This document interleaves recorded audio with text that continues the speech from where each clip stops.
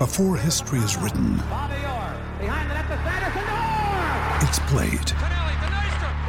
Before it's frozen in time, it's fought one shift at a time. Before it's etched in silver, it's carved in ice. What happens next will last forever. The Stanley Cup Final on ABC and ESPN Plus begins Saturday. I'm Victoria Cash. Thanks for calling the Lucky Land Hotline. If you feel like you do the same thing every day, press 1. If you're ready to have some serious fun for the chance to redeem some serious prizes, press 2. We heard you loud and clear. So go to LuckyLandSlots.com right now and play over 100 social casino-style games for free. Get lucky today at LuckyLandSlots.com. Available to players in the U.S., excluding Washington and Michigan. No purchase necessary. VGW Group. Void where prohibited by law. 18+. Terms and conditions apply. It is Ryan here, and I have a question for you. What do you do when you win?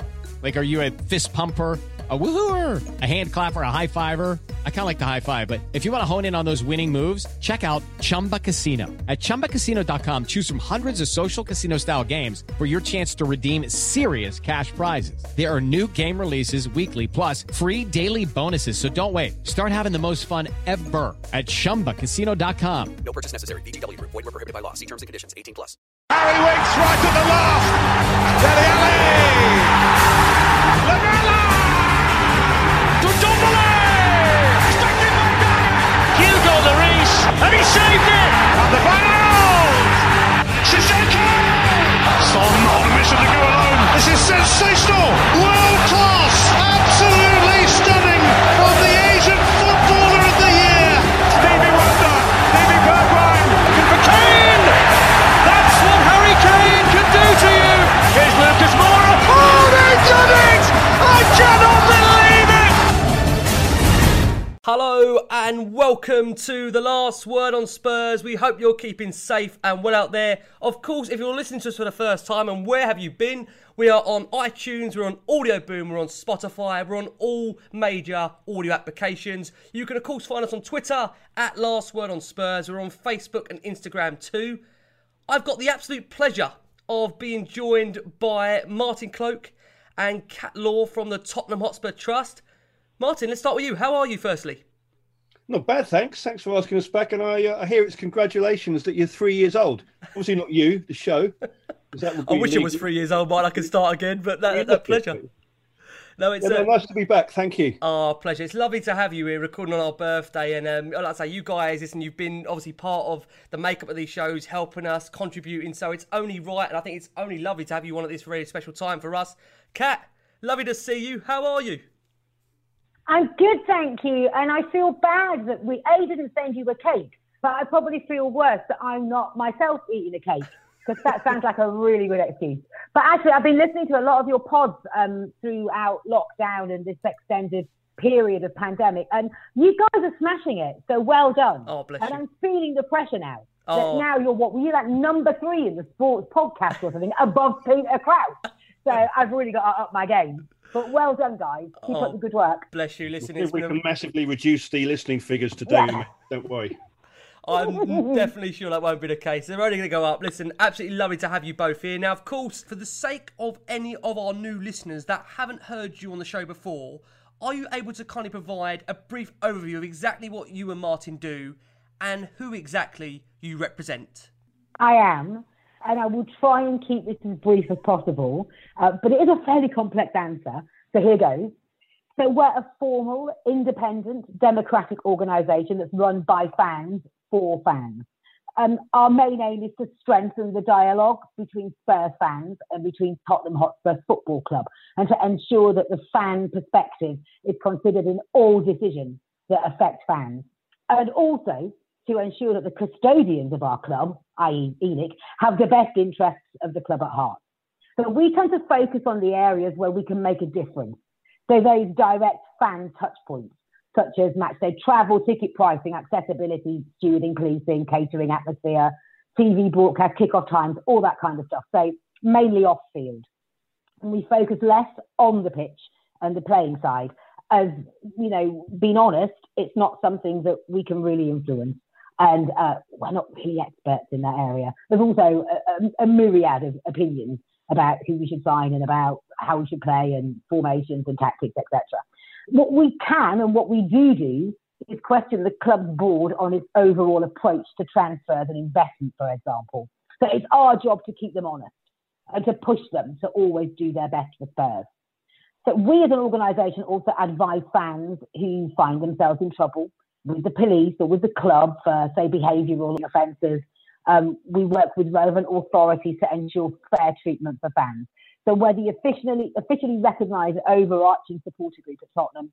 We're also represented on Haringey's Safety Advisory Group, the Metropolitan Police's Independent Advisory Group for Football, the Football Supporters Association National Council, as well as being members of Football Supporters Europe. We're a board of 10 elected volunteers who are totally accountable to our membership. Anyone can join the trust. We hold elections for our board every year. Any full member can stand for election. We represent our members, of which there were around 22,000 across our various membership strands. So that's life members, full members, concessionary members, and it's free membership if you're under 18 as well, associate members and supporter club members. We take our mandate from our members, but we are in constant touch, as you'd expect, with the whole fan base. So we keep abreast of the general mood and the major issues that are going on too.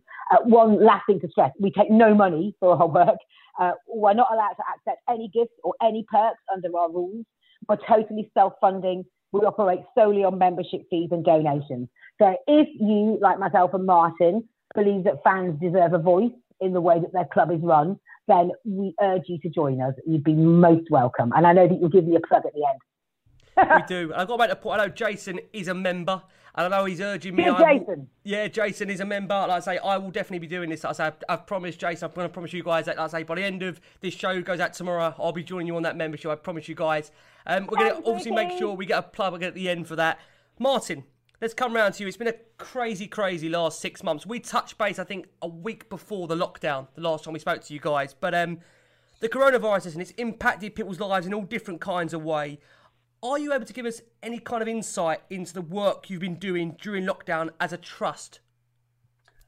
Yeah, I mean, I guess it's been about sort of bouncing realities out, really. I mean, people might be thinking, well, there's no football, so you've probably been doing nothing. And I think we were talking earlier this week, and that we've probably been doing even more since there was no football to go to, and that makes it more difficult because.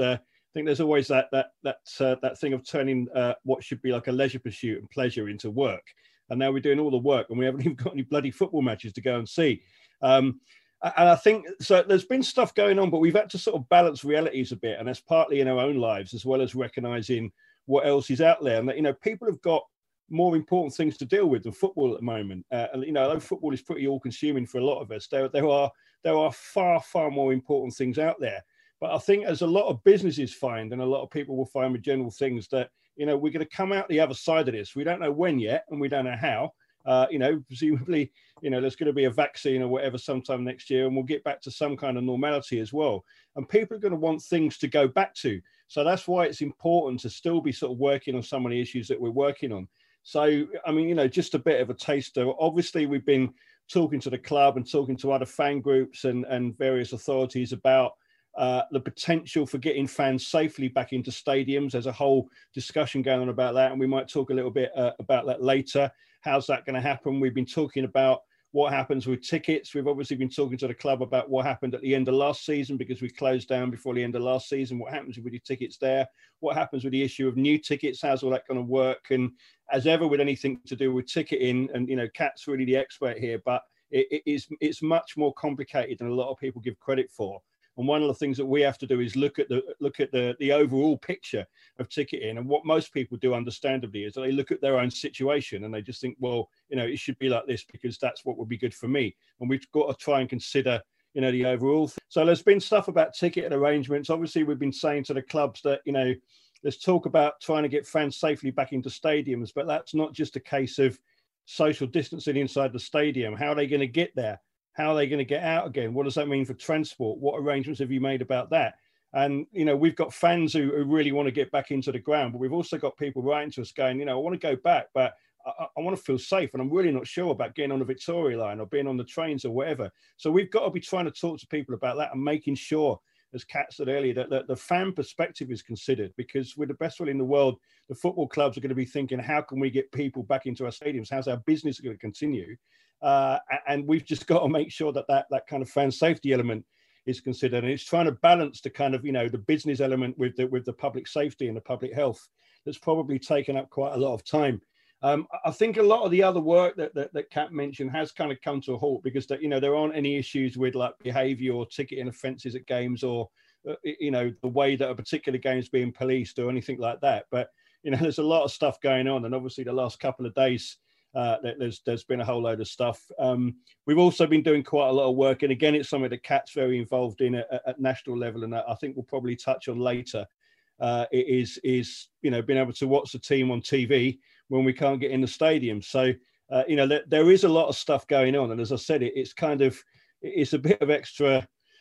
It feels like harder work in some respects. Although we're not complaining because we volunteered to put ourselves up for this, but you've usually got the reward of being able to go and watch the team and, sort of getting a day out with your mates. And obviously we're all missing that, massively. It's a tricky time because I think, could you imagine fans in that stadium with Spurs had just beaten Man United 6-1 at Old Trafford? I mean, it would be just quite incredible, wouldn't it? How good would that have been? Oh. It would have made even that journey back on a Sunday night from Manchester bearable, wouldn't it? Oh, amazing. And like I say, when you think we've got, the likes of Kane, Son, Bale to play together, Lo Celso to come in, and Ndombele, it's a very, very exciting time it feels to be a Spurs fan. We're riding the crest of the wave. Now, of course, guys, as you're probably aware, there are many questions out there that fans would love to know about. And one of those coming up was ensuring refunds were offered for the end of last season. And that was a key talking point. Is there anything you'd like to say on that matter and how that was addressed by the football club? Yeah, sure. I mean, it actually wasn't that difficult. If we rewind our minds back, there were 5 home games that didn't go ahead with fans at the end of last season. They went ahead behind closed doors, obviously. And the club was never going to run off with that money. They're not all bad, despite what Twitter may tell you. But in fairness, they would have preferred to have held on to that money as a deposit for this season. So it was our role to put the fan view forward. And at that stage, as is true now, a lot were furloughed or 80% of their salary or had lost their jobs or had little job security and were really struggling. And it just didn't feel right for a billionaire club to hold on to fans' money. It was also an incredibly bad look, a bad optic, as we'd say. So we made all those points and we argued the case for offering the option of a refund, as well as the option to leave the money with the club. As it happened, the vast majority, so like 80+%, left their money with the club. But it was always about what was the right thing to do. So we were pleased that they at least offered the option of a refund. Now, could that refund mechanism have been quicker and smoother? Of course it could. But Martin and myself and the other members of the trust board, we can't physically improve the club's ticketing infrastructure. All we can do is feed back fan comments and make suggestions for next time. And that's one of our favourite pastimes, is feeding back on Ticketmaster, is it not, Martin? Oh, yeah. Oh, yeah. The glory is. Yeah, basically. Kat, also on that point of tickets, just to also bring it on, are you able to give us any kind of background on the club ensuring that only partial payment was taken for this season, how you guys kind of tried to help manage that process? Because I think people, listen, guys, I know you don't want to blow your own trumpet. I mean, I'm going to say it, the work you do behind the scenes very much goes unnoticed. And like you say, this is a voluntary role. You're not paid for the service that you provide. And I thought, again, this kind of opportunity of bringing you on is to, again, raise awareness to that case, that for you guys, you give up, devoted time with family, friends, to, really push a cause that is about trying to make a difference to the Tottenham Hotspur community, to fans across the world, to people in general. If you can be, when there's games going on, you're there to try and help people at every single game, at every single match, weekly, monthly, yearly. You guys are always there. I don't want to blow the trumpet too much. I know you don't like me doing this, but it's so important, I think, to make the point of just how important you guys are and what you offer. Not many clubs have, the sustainability and the approach to be able to go and talk to you guys, as you are always open to. Give us some background, Kat, if you can, about how the club did manage that process in terms of the partial payment for this season. Yeah, I will do. And you know what? I'm definitely getting you that cake, Ricky. That's 100% on its way to you. Thank you so much. If you cast your mind back to March, so pre-coronavirus, Tottenham had announced their season ticket package for this season, for 2020-21. And that renewal window was due to open in March. So it's quite unbelievable now. But the board had every intention of ploughing ahead with that renewal window, even though the country was in lockdown. And it was literally an 11th hour reprieve after frantic and emotional pleading from us, which saw that stopped. I mean, thank God. And it's unimaginable now. So, yes, that was going to go ahead. I think the phrase was God loves a trier, wasn't it, Martin? It was, yeah. I mean, it made me laugh on that one as well, because some of the stuff, I don't want to focus too much on it, but I read sometimes on Twitter that we never disagree with the club. And there was so many words exchanged over that one, I tell you. Absolutely were. So our position after that was always that there should only be a partial payment taken for this coming season. So we roughly agreed on the 20% figure because it was more or less the amount that we've already established. Over 80% of the fans had already left in their ticketing account for the refund from last season. And it was enough to signify a genuine commitment that you wanted to renew your season ticket, whereas like a 50 quid or something would have been quite easy to default on. But hopefully it wasn't too much to place a massive financial burden on the fan at a difficult time. So we also made sure that they offered payment options, so the finance options, so you could have paid in installments if you couldn't afford to pay the 20% in one hit. Some people have said, why did they need to take any money? Why could they just, move ahead and just assume that we were all going to renew next year? The major issue there was obviously we're quite new into our new stadium. And the way that Tottenham migrated the fans over from, first of all, White Hart Lane to Wembley and then back again, meant they did it in phasing, if you can remember. And it meant that quite a lot of family units and friends weren't able to sit together because some of them had had a season ticket for a lot longer, so were therefore in a higher phasing. And so there had been quite a clamour for people to move seats. Either they were in a seat that was too expensive, they hated the people they were sat with. Actually, it wasn't really about view, but it might have been there were too many stairs and that kind of thing, or they just wanted to be in a family unit. So several thousand fans had applied to move seats. Without the club knowing which seats are sold, cast iron, guaranteed as season ticket sales, they couldn't move anybody around. So they had to know who was renewing this season in order to be able to fulfill all those seat moves, which makes perfect sense. So that's just a little bit of background as to why they weren't necessarily being greedy, asking for the 20% from us. There were some practical reasons for them needing that too. But let's not lie, taking 20% of the season ticket money was a nice little cash injection. At a time they needed it as well. But that's kind of where we stood on deposits. That deposit will stay in everyone's ticketing account. If we get back into the stadium this season and we get back up to full capacity, then the club will approach all of us and ask us to pay the remainder of our season ticket, prorated down, depending on how many home games there are left, minus the 20% deposit. If we don't get in this season, that 20% rolls over to next year, and so you just owe 80% next season, if that makes sense. So that's season tickets. It's worth saying on that the there's a couple of things that people often sort of say, you're a bit soft in your kind of approach to the club. And I think if on that kind of original proposal that they've made, we'd gone on and called them all the names under the sun, they would have probably gone ahead with it. And often we'll find that, we get quite exasperated, and I'm sure they get exasperated with us, but we find that if we put forward some suggestions, objections, and some alternatives, there is often a chance that we can actually get them to listen to us. And they did do it at that stage as well. I think we had a bit of a tricky thing with we actually thought when we discussed it amongst ourselves that they shouldn't have gone ahead with offering the seat moves because there was too much else going on as well. But there's an interesting one there because we had to take notice of the fact that we knew that a lot of fans have really, really been pushing for that. And to give the club credit, they said, look, people want to do this. We've got to go ahead with it. So that was one of the reasons, as Kat just said, why they had to take a deposit. And I know, again, that was controversial and people said, there's still a few people are saying that I've paid for my season ticket. And nobody at Spurs has paid for their season ticket. And people like to believe they're the greediest club. But, you paid a 20% deposit. At West Ham, they've all paid up front for their season tickets and they're getting refunded game by game within 30 days of the date that game is played. At Crystal Palace, they've all paid up front for their season tickets and they're getting a refund. At Newcastle, they've all paid up front for their season tickets and they're getting a refund. So, despite we don't always agree with them, but also the club sometimes gets a kick in And we said to them, you need to think about why you're getting a kicking sometimes, why people believe the worst. But actually, there's people doing a lot worse out there. So I think the deal that we've got on season ticket, we've had other fan reps come to us and say, we want some of that. We think our club should have done that as well. So it's kind of recognising when we achieve something and recognising when we don't. But that's the reality of the situation. And hopefully Kat's explanation makes it a little bit clearer about why they did need to take that deposit. Yeah, no, I think that's great. And to kind of get that kind of perspective there, Martin, and like you say, you guys as fan reps, you can recognise when the club are doing good work and you want to highlight that. I think that's so important as well. And I think that's great to hear.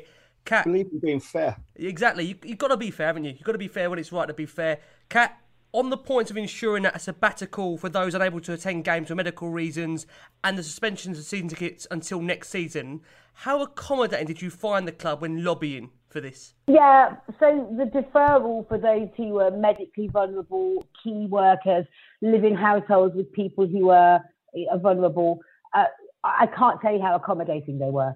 It was really pleasing to get positive feedback because people who had to apply for deferment, obviously it's quite an emotional decision. We all care deeply about our club and our season ticket. As a season ticket holder, it's a habit, it's a ritual, it's part of you going to those games. So essentially signing it off for a season is a really big decision. So you want somebody who won't ask too many intrusive questions, who will be understanding, and you want a deal that you think is fair and understands you and is compassionate. And we only had, genuinely, I'm not blowing smoke up the club's arse, we only had positive feedback from the people who'd applied for those deferrals, that they've been treated with common sense and with sensitivity, and that's all that we can ask for. Now, as we said, no solution is ever perfect, but we are in massively unprecedented times.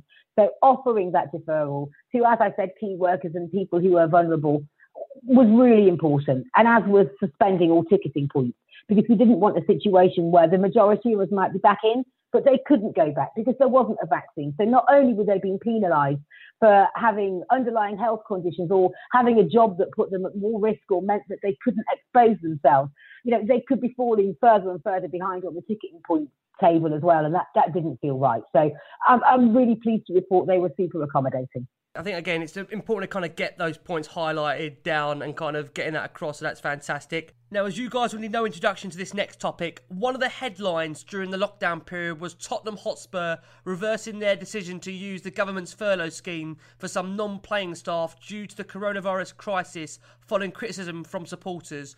On the 31st of March, the club announced 550 employees would take a 20% pay cut in an attempt to protect jobs. However, on the 13th of April, a Spurs statement said non-playing staff would receive 100% of their pay for April and May. Only board members would take a salary reduction, which included Spurs chairman Daniel Levy, who earned $7 million last year. Can you explain your work as a trust, along with supporters, to help reverse the furlough decision? Look, I think it was really pivotal, and in an odd way, although it's a very kind of negative thing, it's one of the most positive things I think I've been involved with in the 7 years that I've been formally involved with the trust, because what it showed to me is that people do care about their club more than it just being a business. They care about how it conducts itself. They care about what it stands for and what its values are. And the fan response on that was in a way, it was one of the easiest campaigns because there was such opposition for such good reasons. And it's the sort of thing that I would like to believe people think, and it fits with the way that I see the world. But often, and I was thinking, well, there's going to be a lot of people going, look, they've got to do this. It makes good business sense. The money's available, and that's it. And people would just said, look, this doesn't look right. We don't think it's right. But what is important to recognize there again is that, we sort of raised it with the club first of all, but we said, why are you doing this? You need to explain why you're doing this. And what we didn't want to do is just go straight in and go, don't do this. This is rubbish. Because if people's jobs are at stake, it would be completely irresponsible of us. We're not a staff union. We don't represent the staff. We can't speak for them at all. To go in and say to the club, no, don't do that. And then the club would have turned around and gone, okay, we're going to have to lay a load of people off. Right. And that would have been partly down to us as well. Now, there's arguments about whether they would have had to do that. So we thought the right thing to do is to say to the club, this really doesn't look good. And we don't really agree with this, but you've got to explain, if there's a good reason, why you're doing this. And as usual, the club just kind of went ahead with their, well, we're doing it. And, because we've got the best interest of the clubs at heart or whatever. And it became clear after not very long, as you say, every tweet was hashtag pay the staff. And so what we then did, we put a couple of statements out, one asking him to explain. And then what we did is we said, well, we've still got no explanation. We think that there are alternatives, and these are the alternatives. And I think after this whole episode, we were really pleased. And I will blow our own trumpet on this. There was one of the BBC kind of magazine programs that was on a Saturday morning, said that they kind of selected us as our kind of player of the week. And they said that the way that we'd put forward the argument, rather than kind of going and just like, you know, throwing stones through the window or whatever, we'd actually helped to make it impossible for the club to go ahead. And again, you know, and again, let's remember that apparently we're an organisation that always agrees with everything the club does and never opposes them, right? I don't think they were very happy on this. And it is very rare that on an issue, certainly financial and that high profile, that this club ever reverses a decision. Now, you know, whether they still think that they were right to do that or not is something that's up for debate. But the fact is that they listened and they reversed the decision and they kept their staff on board.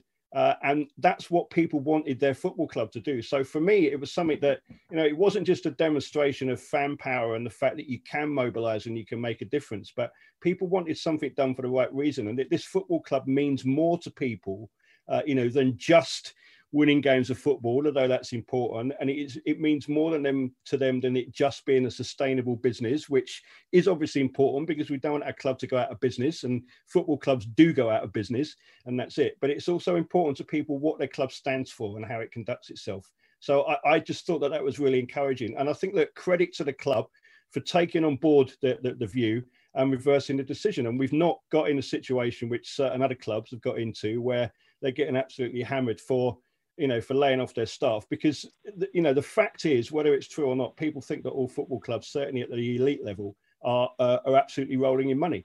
And so, again, they've got to consider that. And we said to them, you need to listen what's out there. I think what's being shown at the moment is that football is not particularly good at listening. You know, it's a little bit tone deaf to what's going on outside the bubble of the Premier League.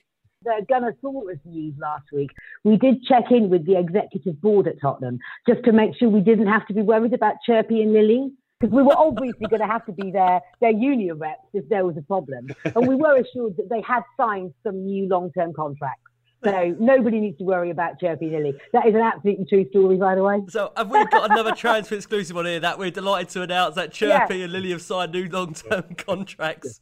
You have announced Chirpy and Lily, mate. That's it. Brilliant. Yeah. So we've got 8 summer signings. Here we go. There we go. 8 summer signings on the last. There you go. An exclusive there from Martin and Kat. Yeah, take that for Frizio. We've got the mascots over the line. Let's try and take in that headline breaking news of those 2 new signings. We're going to go for a very quick break. When we return, lots to talk about with Kat and Martin. We are discussing the women's game, how that is evolving under the THST Trust. We are discussing also Spurs' summer transfer window. What does Martin and Kat constitute success for Tottenham this season? And what can be achieved under Jose Mourinho? Don't go anywhere. We are back after this very, very short break. Phoenix 51 is a powerful employee technology enabling organisations to make data-driven decisions at every stage of the employee journey, from hiring through benchmarking and development too. The platform provides detailed analytics on the most important asset in your business, your people, enabling organisations not only to make the correct hiring decisions, but also how to benchmark, train and retain them.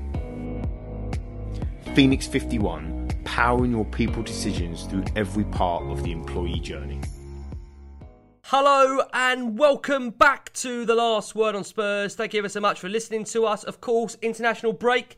The football doesn't stop here. The coverage doesn't stop here. We've got the wonderful Kat and Martin from the Tottenham Hotspur Trust taking the time out of their very busy lives to provide us an update of exactly what is going on in the Tottenham Hotspur Trust at the moment and everything Tottenham related. Now, this next subject, very, very close to our hearts. We had the absolute pleasure of interviewing Charlie Edinburgh, the son of the late Justin Edinburgh, who unfortunately lost his life in real sad and tragic circumstances, and the real awareness for that JEE Free Foundation now that is really gaining some traction at last. Martin, the THST Trust raised $10,000 for the JEE Free Foundation with LOFT.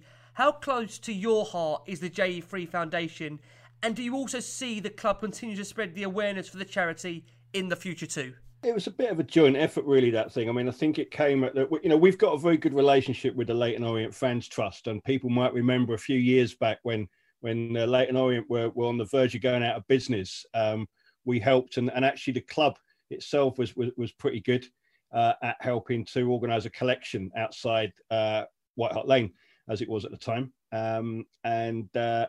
for fans to basically save their club, and the fans have saved that club. So there's obviously a bit of a connection there. I think there's a connection that goes back years, really, between Leyton Orient and Spurs anyway, that a lot of fans have kind of, sort of been maybe down to Leyton Orient if Spurs are away, and, similar areas of London. So when the Carabao Cup draw was made and we got Leyton Orient, obviously we always take every chance to call that the real North London derby, because it winds the Gooners up, because obviously that was the original North London derby. But Justin Edinburgh's death, it did hit everybody so hard, and he'd done so much for that club, and he'd done so much, for at Spurs as well. And I mean, those people that are over in Madrid, remember he was on the stage in the fan park when he dancing, with some of his kind of former teammates, just before the final as well. So he still had Spurs there, very dedicated to Leyton Orient. So when that draw came up, we thought, well, we've got the real North London derby. We knew that the Edinburgh family had launched the foundation, and they'd launched an appeal to set up a charity, which is supposed to be spreading the word for defibrillators to be on hand, and people to be trained to use them at kind of sporting venues and kind of event venues as well. And we thought we've got a chance to maybe get them over the line. That they were trying to raise £70,000, I think it was, wasn't it? £75,000. Yeah. And they were on 70,000, and they were on 62,000. And we thought, well, this is a great opportunity.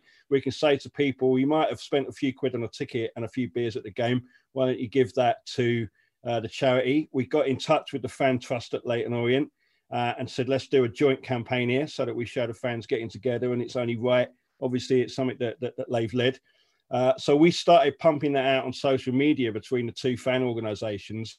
We then approached the club and we said, look, is there anything that you can do as well?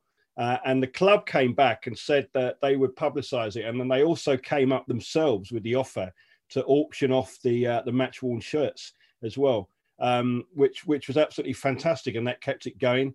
We were getting in touch with various kind of media contacts that we've got, see if we could get Charlie interviewed and get the profile of the campaign, maybe in some of the coverage of the game as well.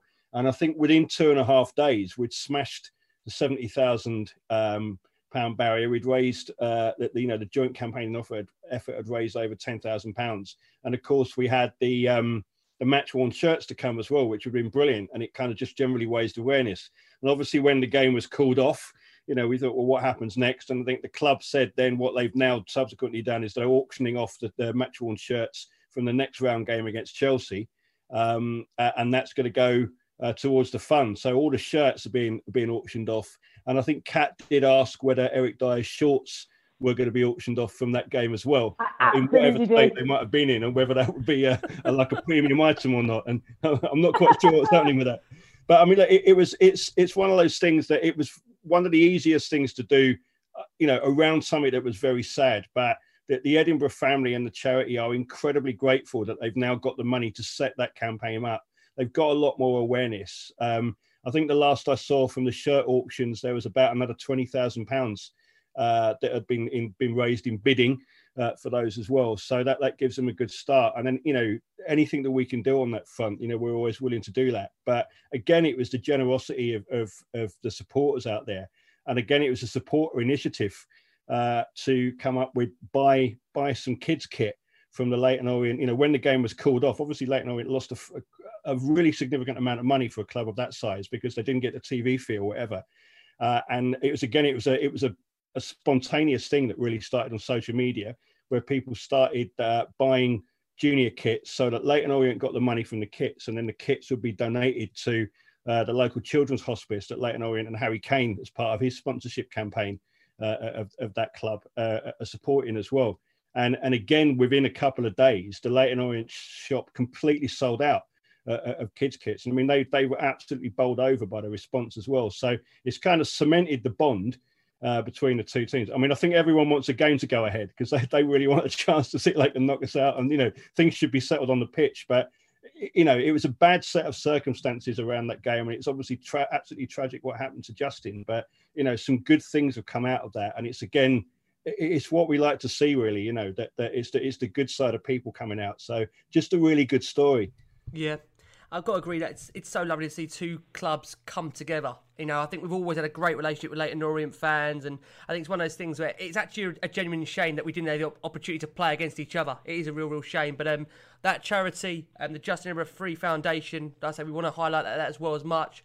We had the pleasure of interviewing Charlie in the summer. We'll definitely try and get him back on the show as well to spread awareness of that campaign. Kat, coming round to you. Another big talking point at the moment, TV headlines, TV coverage, of course, is games being played behind closed doors, number one, to limited capacity. And then two, now this kind of pay-per-view game situation where the $14.95 figure is being banded around. I mean, tell us your thoughts, Kat, generally in terms of how you see this currently progressing for the rest of the season in terms of the TV coverage, and now this figure just thrown into the spanner of it. What do you make of it all?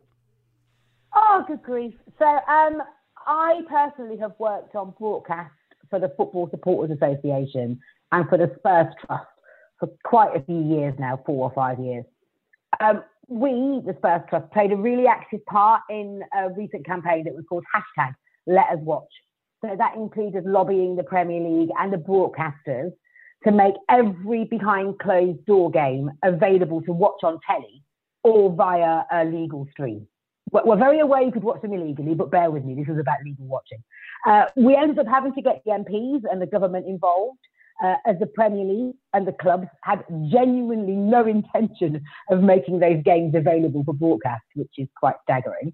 As you've referenced, you've obviously heard about the Premier League announcement on Friday afternoon, that the games that were not selected for TV coverage will now be streamed via BT Sport or Sky Sports box office, a cost of £14.95 per game. I think it's fair to say this has provoked an angry response from fans already. They're already paying multiple TV subscriptions.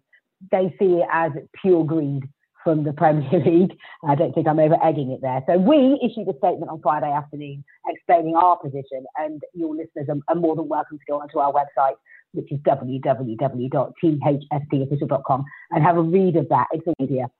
Most of the anger at the moment seems to be around the price point, which in our opinion is excessive. It's fair to say they didn't consult with us on price sensitivity. If they had have done, we'd have told them it was excessive. It's also about the number of subscriptions that we now need and the combined cost. So, we've got BT Sport, Sky Sport, we have Premier Sport, we've got Amazon Prime, now there's the box office stuff as well. I mean, it's adding up, basically.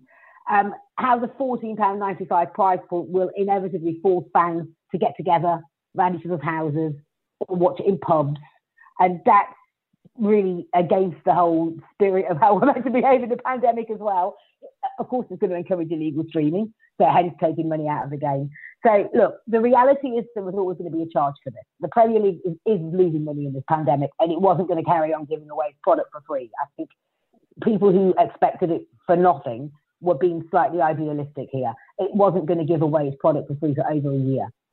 But it isn't a good look to be asking for £14 per game after a transfer window where millions of pounds have been spent.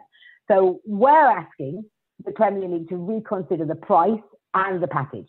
Could this be part of existing subscriptions to BT Sport and Sky Sports subscribers? Could there be a discount for season ticket holders and members? Where's that money going? How did they get to that price point? What's the lowest feasible price they could get? I think both Martin and I are just pretty frustrated that we spent a lot of time now relationship building with the executives at the Premier League. They know us. They've got our phone numbers. We sit in meetings with them. And in all of these meetings, we say, look, we're here, guys. You need to bounce something off for a fan perspective where your consumers, where your end users, where your ideal focus group here, just pick up the bloody phone or Zoom us. We're here to give you opinion. We will give you feedback. We speak to all of you guys and our fan base and our members, and we're on social media, and we've got a pretty good read of the dial. Time and time again, they don't take advantage of that whatsoever. They're not interested. They're not interested in consultation. They're not interested in opinion. And this is what happens. It ends up slapping them on the arse. So, yes, tomorrow morning, the gloves are off, and we will be absolutely bashing down the Premier League's door to get this sorted, because it's outrageous. The only good news is, as far as I can tell, this is a rolling agreement. So they're not going to commit to do this for the whole of the season. Because once fans can get back in, they'll probably pull the whole thing anyway, which is a whole different argument. So as far as I know, this is only going for October and November. But, you know, I mean, just that's where we are. If I can jump in, just a please. couple of points there as well. I mean, it's the Kat kind of referred to it. It's the detachment that just amazes you sometimes. I mean, Kat, you know, you were in the meeting, weren't you, with the FSA and yes. a delegation of the national fan reps went into with Richard Masters and Bill Bush from the executive board of the Premier League, so the senior officials, and you know, we as a trust, we'd really pushed this campaign. We'd said to the Football Supporters Association, we need to be pushing for fans to be able to watch their team while they're not allowed into the stadium. Now, to us, that seemed pretty basic, and that campaign was taken up pretty quickly by other fan groups and by the FSA. And we went in and we pushed that, and Kat pushed that really strongly at that meeting with the Premier League. And they were genuinely amazed that a bunch of football fans wanted to see some football matches that their team were playing in, which they were unable to get into. They were genuinely amazed. So it's just like, what planet are you living on, right? They've been apparently, and it's a phrase we're getting used to seeing, I think Seb Stafford-Bloor tweeted about it on Twitter today as well. He said that I keep seeing this phrase, surprised by the ferocity of the response. And it's like, well, and they're surprised by the ferocity of the response to the 1495. Well, it's like, if you'd have bloody asked us, you wouldn't have been that surprised, because we could have told you that it would be that fierce. So there's that side of it. The other thing which I've got to say is that and I'm going to address a bit of criticism head on now, that again, and you kind of end up banging your head off the table. It was a big victory that we got the clubs to concede and the Premier League to concede that fans could watch their team play if they couldn't get into the stadium. And that got announced, and there was one fellow on Twitter who sort of started kicking us a bit about it and said, like, it's just another typical example of you only doing things that benefit you, and it's only about the season ticket holders. And it's like, and contrary to popular belief, we had the discussion and didn't block him, although apparently we block everybody who we disagree with as well. But it's like, mate, literally, right, every single fan, whether they're a season ticket holder, non-season ticket holder, casual fan, whatever fan at all, for the first time ever, can now see every single game that their team plays on TV.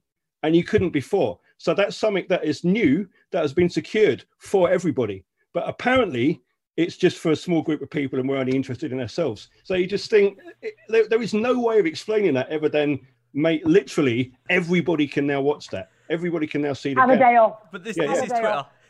Yeah, exactly. But the frustration is, it's not about, you know, people can call us whatever names they want or whatever. You have to learn to deal with that as well. But what it does is that it undermines people's confidence that fans can achieve change. Yeah. You know, we achieve something there by putting a case forward and by lobbying and by leaning and pushing and doing whatever we needed to do to the Premier League and to the clubs. And we forced a position that wasn't on offer in the first place, and we can do that again. But the more people keep undermining that and saying, oh, you know, it would have happened anyway, or it's all rubbish, or it's only self-interest, you know, that demoralizes people, and we actually need confidence that we can achieve a bit of change. Yeah. So that is a bit of a soapbox rant from me, but it's important to make the point, I think. It's unlike you, Martin, to be honest. I know, I'm usually much more measured than this, aren't I? But, you know. Exactly. But no, so we just need to get an awful lot more detail in the existing deal as well. We literally had no heads up. In fact, Alistair Gold DM'd me. That's how I heard about it. So as the lead worker on the Football Supporters Association broadcast deals and somebody who's in meetings with Richard Masters and Bill Bush at the Premier League, Alistair Gold DM'd me. That's how I heard about this. That tells you everything that you need to know. So we need to understand the mechanics of how that broadcast will actually work. So do you need to have a subscription to Sky and BT Sport? Does box office actually work on a telly, or is it just on a device? There's like so much stuff that the clubs can't answer it because they're not the broadcasters. The broadcasters aren't saying anything. So the whole thing's just a farce again. And I've seen quite a lot of people say, yeah, but $14.95 is still cheaper than going to a game. Yes, of course it is. But sitting at my kitchen table and watching it on my laptop, there's no comparison to going to a game. It is a vastly inferior product. And also, if I was at a game, we wouldn't be in the middle of a global pandemic. Well, I've been on 80% salary for the past 7 months. People don't have their job security. Do you know what I mean? It's like, guys, you can't compare it with that. We're in an incomparable situation.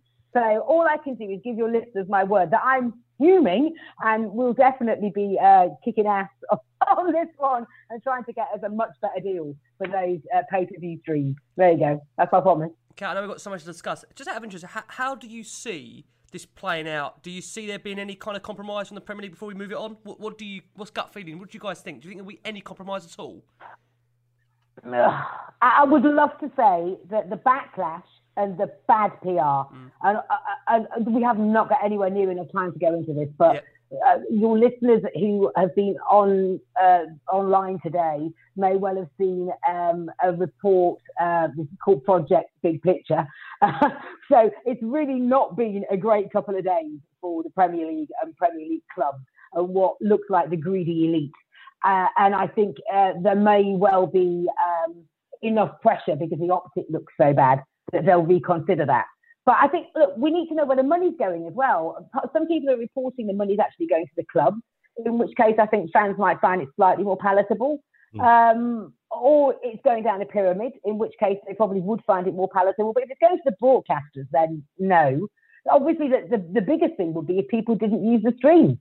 If nobody bought it, they'd absolutely have to rethink it. So getting those figures will be really interesting. But we're obviously going to try and get to a situation where that doesn't happen. But with the best will in the world, we haven't got much time on that. Yeah, I mean, I think the time when people, because they can always come back and say people paid the money, and the time's going to come soon. It's always really difficult calling a boycott, and it's always difficult in this case because you can't see the numbers, finding out whether it's worked. But as an indication of how bad the situation is, and where I think possibly, maybe naively, optimistically, we might get some positive change. That Kat again mentions that a few things have come out which have made the Premier League look bad. The Premier League have got it so wrong on a number of things over the past week. They've got it that the government issued a statement tonight, which I completely agreed with. Let's move it on. Kat, let's come back round to you because we know that the THST Trust have been working ever so hard to help create an independent fan organisation for the women's game. Now, we've had Anna from Spurs XY very kindly on this podcast. I don't know if you've noticed that. We've deliberately now put a ploy now to kind of get the women's game recognised, mentioned on our show week in, week out. Anna very kindly has actually done a segment for us tonight you're going to hear very, very shortly on. So we're as a podcast, we're making sure the women's game is very much out there and very much publicised. Now, obviously, we had the wonderful signing of Alex Morgan in the summer as well. How much, Kat, is awareness now being driven to the women's game? And give us some insight into that from your perspective. Yeah, I know. I think it is. And I was a fan rep on FA Council for the season that we actually played handily. The women's game is one of the FA's key, objectives. It's one of their key points to push. It was what was over 5 years, so doubling participation, doubling attendances, all that kind of stuff. So there's a will behind it now to really push that further, and I think that we're seeing some fruits of that now. But from a fan point of view, we at the Trust have been considering how much or how little we should get involved with the women's game as an organisation for quite a while now. Things are moving on at national level, with obviously Spurs women now in the Women's Super League. And it seemed the right time for us to tackle that question head on. The women's game itself, I think, is at a vital point in its development. There's still a chance for fans to help shape that, the future of the game. So, for example, the broadcast deals aren't yet set in stone, and the rules of the game are still quite malleable. So there's a real chance for an organised, well-informed fan group to get involved far further upstream than we were ever able to in the men's game. So when myself and Martin got involved at the Spurs Trust, the Premier League was already established, the rules were already in place, the broadcast deals had already been signed, and so you're constantly pushing, trying to push water uphill, basically. It's very difficult to have an influence that far upstream when things are so far set in stone. So to really be part of the conversation, and also to help with strategic planning. So the Football Supporters Association are actually forming a network of fan groups for the women's game now. We don't have one at Tottenham that meets the affiliate criteria for a women's fan group at the FSA. At the Trust, we didn't just want to co-opt a women's representative onto our board. It's a totally different setup. It's almost like another club. And it deserves fan reps who are totally passionate about the women's game, not just an add-on to what is essentially a trust for the men's game. So it's really important that I'm clear that this isn't a move-in or an encroachment by the Spurs Trust. We fully respect that the women's game is its own living, breathing entity. and that the fans of the women's game are not just people who like the men's game and tack it onto the. So that's really important to say that as well. So 2 of our board, which is myself and our secretary, Pete Haynes, we got together with a lady called Chris Power, who is co-chair of the Proud Lily Whites. Chris sits on the FSA National Council with me, and she actually sits on the FSA board as well. So I work with Chris, and she's a very effective and experienced operator. So myself, Pete and Chris, 2 other members of the Proud Lily Whites Committee, and then the founder members of the Tottenham Women's Supporters Club, we formed what we're calling a steering committee. So we're basically a working group who are currently exploring constitutional options for a new organisation. So this is where your listeners come in. We're appealing to anyone who's really passionate about the women's game to get in touch with us now, because we need those people to be involved in establishing a new independent, democratic fan organisation for the women's game. So I'm involved because I'm one of the most experienced fan reps on the circuit now. I've been doing this for quite a while. My time on FA Council and on FSA National Council, I know my way around the men's game. So I can help the women's game avoid the same pitfalls. I can tell them what to look out for. So I'm basically giving them a bit of counsel. It's not something that I'll be involved with long term because I'm already on one organisation. It wouldn't be right. So I don't believe that Kat has a monopoly to sit on every single committee. I don't have the time, but I'm more than happy to help establish this. So if anybody's listening and they think, you know what, I think I could make a difference here. I think I would like to have discussions with the club about merchandising, about infrastructure, about investment, about, ground, like the contract with the Hive will be running out the season after next, and all that kind of stuff, and really get involved in a fan rep and put in a fan perspective for the women's game, then please do let us know. Kat, that email just again, do you just want to give that out, the opportunity? Yeah, info, so INFO, info at THSTofficial.com, and I'll pick it up, or Martin will pick it up. And we'd just love to hear. It's honestly, it's really rewarding. If you really love something and you think you can make a difference and you think you can help people and you've got a little bit of spare time, it is hugely rewarding. And for all the shit that we get, I would do it again in a heartbeat. So honestly, you've always got something to offer. So if you're interested, just get in touch and we'd love to hear from you. There you go, guys. Thank you. Can you get in touch? That'd be amazing. Right, Martin, coming back round to you. With regards to the coronavirus and the crisis really facing football, the financial implications, the rescue packages, the sustainability, is it difficult at this moment in time, as we're recording, just to make very clear here, we record in the UK, so different parts of the world, coronavirus it's at different scales in terms of the levels it's affecting people. Is it difficult to try and put across, Martin, what the future holds in regards to those kind of topics as things stand at this present moment in time? It is, and I'll probably break the habit of a lifetime by giving you a relatively short answer. Like every other business, football's getting hit. All sport is getting hit, and I think people are possibly as worried about the economic effects of this whole thing as about the health effects, really, of something. That it's a virus that kills people. So let's get things in perspective, and it makes people very ill. And health's the most important thing. But, people need jobs and they need work and economies, and they need the things that they value to survive. The truth is that there's a very real chance that a lot of football clubs aren't going to survive, and that the game is not going to survive in the form that we know it at the other side of this, because, it's a sport that its business model is based largely and at different levels at the different stages of the pyramid on getting customers into confined spaces and then paying money. And that's something that we can't do at the moment. So if your business is based on that and you can't do it, then you've got a real problem. I think the problem that football's got especially is that it doesn't help itself by boasting about how well off it is and how successful it is a lot of the time. And that's partly the nature of competition, that you've got to show that you're stronger than other people. But you can't, on the one hand, be talking about $1 billion here and $1 billion there and then saying, actually, we need some help from the government. That doesn't go down particularly well. Unfortunately, football has always been an easy thing for politicians to kick, as they tried to do at the start of the pandemic. And then they got shown up by people like Marcus Rashford and other footballers who launched that great initiative about feeding kids who haven't got any food. It's a pretty basic thing as well. But football makes it easy for politicians to kick it as well. And so at a time when it does need help, and people have probably gathered that I'm probably more in favour of the state getting involved in certain things than maybe other people would be. but I think the state has a role here.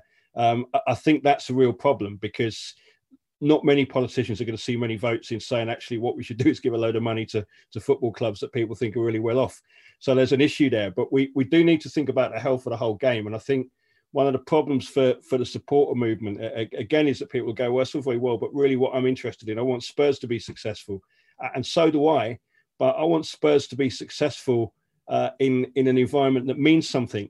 And if we're the last man standing, it doesn't really matter. You know, we'll win everything, but there's no opposition. So it doesn't mean anything. And we might have a chance then, Martin. It's not just romanticism, but like the entire pyramid, football pyramid being healthy is really important for the game to continue meaning what it means at the moment, because otherwise, you know, we might be stuck with it, you know, but you know, if you're kind of like, you know, 10 or 14 or whatever now, then in 20 or 30 years time, are you still going to be keen on something that's not really much of a competition and there's not really much of it about, and it's just about who's got the most money? It's not going to be the same kind of thing. So there's a danger of the product killing itself at the moment. So, you know, and that's been raised by the issue that we've got. So I don't know how it's going to come out, because a lot of people are trying to use it for their own advantage, and they're not taking the clever view, which is that, you know, if one of us falls, then most of us fall, really. And those that are left, what we're going to be left with, is it going to be worth it? So that's a bit depressing, but that's the reality of the situation. But, you know, there's a chance to be smarter about it and to make things better. So let's try and do that. Yeah. Talking about the impact of coronavirus, it's only right to ask you, in terms of the club, how it's affected them in terms of the CCFF events venue, do you have any knowledge at all about how the club is coping? I mean, of course, you know, what was very publicised during the lockdown period was Spurs taking a £175 million bank loan of England to ease the coronavirus impact. Have you guys got any kind of insight into how the club's coping at the moment with the whole coronavirus? Yeah, we did. I mean, again, people can look back on our website. We issue a regular newsletter, and one of the guys on our board, a guy called Michael Green, actually works in investment banking, and his speciality is that he sets up kind of construction projects, basically. So, you know, people are building oil pipelines across the Ukraine, then Mike in his firm is going to be involved with putting that deal together. So we usually kind of get him to look at some stuff, and a lot of the financial stuff, we'll try and put some kind of analysis on our website. So because we think that fans have got a right to understand that. Problem is the club doesn't give much more away than it feels that it has to. That particular loan, and again, it kind of goes down, you know, to the layperson, it's like the club's taking some money off the government. And I go back to what we said about the furlough scheme. We didn't necessarily think that using furlough was wrong, because what the furlough scheme was there for was to help businesses get through an unprecedented economic challenge. What the club's done with that £175 million loan, it's a loan that's underwritten by the government. And to get a bit boringly financial, people that kind of know about this stuff, but maybe people that don't will learn a bit on it. It's just that the governments can borrow money more cheaply than anyone else, because the government isn't going to do a runner.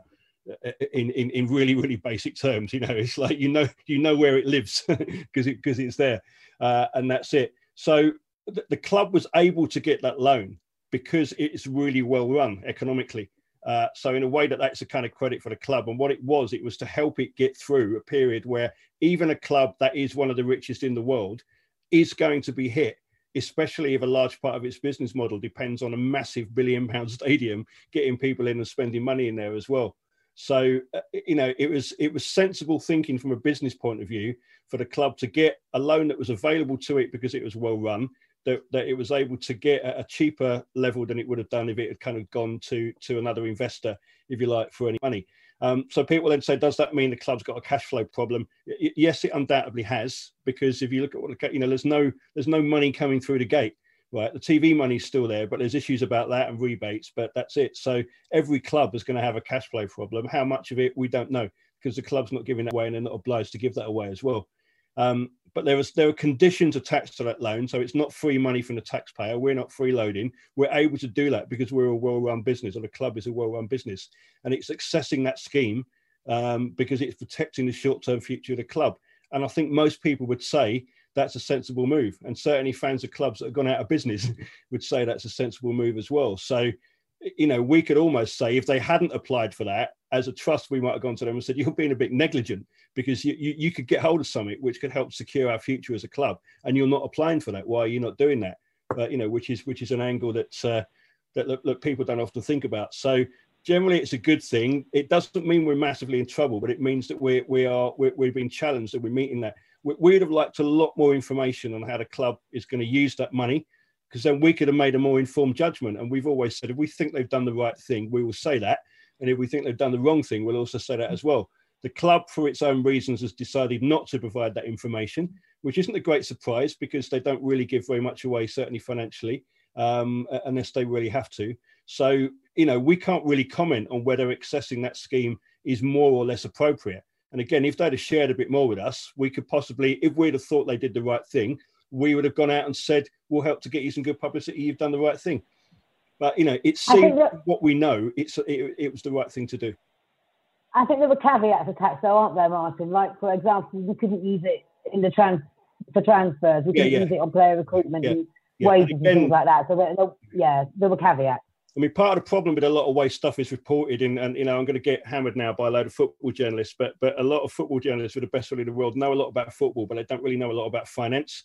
And so it's kind of being reported as that, they've got 175 million quid, which means they can go out and get a defender or something like that. As Kat said, there are caveats attached to it as well. I mean, what's interesting is that Spurs have been foremost among this. Spurs' board have been foremost among this, but a lot of people at the top of football have constantly argued that, the free market is the king and football should be left to the free market. But now suddenly we're all looking to the government to give us a little bit of money to help out. So we seem to have kind of got rid of that idea that it's just down to the free market. I'm getting a bit political there, so. Thank you ever so much for answering that question. We are going to go for our final break of the show. Taking you into this break is Anna from Spurs XY, who's giving you the lowdown as to Spurs' women's performances over these last couple of games. Do not go anywhere. We're back after our final break of the show. Hello everyone, I'm Anna from Spurs XY and welcome back to the Spurs Women's segment here on The Last Word on Spurs. Now this week I get to give you a report of 2 games. We had a midweek game against the London City Lionesses in the Continental Tires Cup and we played on Saturday against Manchester United women in the Barclays FA WSL. Now, midweek was very good. We won 4-0 with goals from Percival, Alana Kennedy, Rosella Ayan and Angela Addison. Unfortunately, the game was not televised, but highlights are available on YouTube, I believe, so feel free to check them out. Apparently, it was a pretty decent game, pretty straightforward. All was well there. Going into the United game, which was actually televised on BT Sports, so that was rather nice. I had mixed feelings because last season, we lost 3-0. I think both of our fixtures were 3-0 against them, so it's not been too good. They are a strong side. They have a lot of decent players.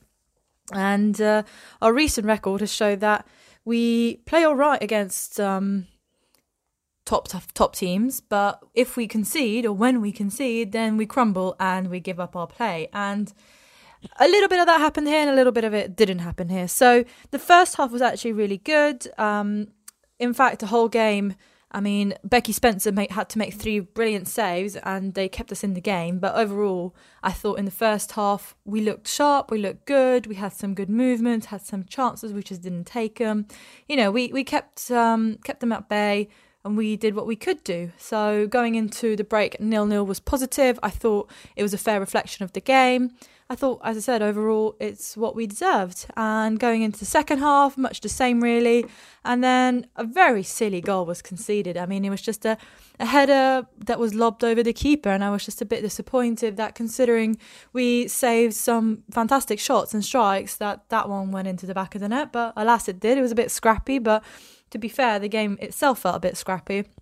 And the game ended 1-0. So there's a positive there in the fact that once we conceded, we didn't fully crumble.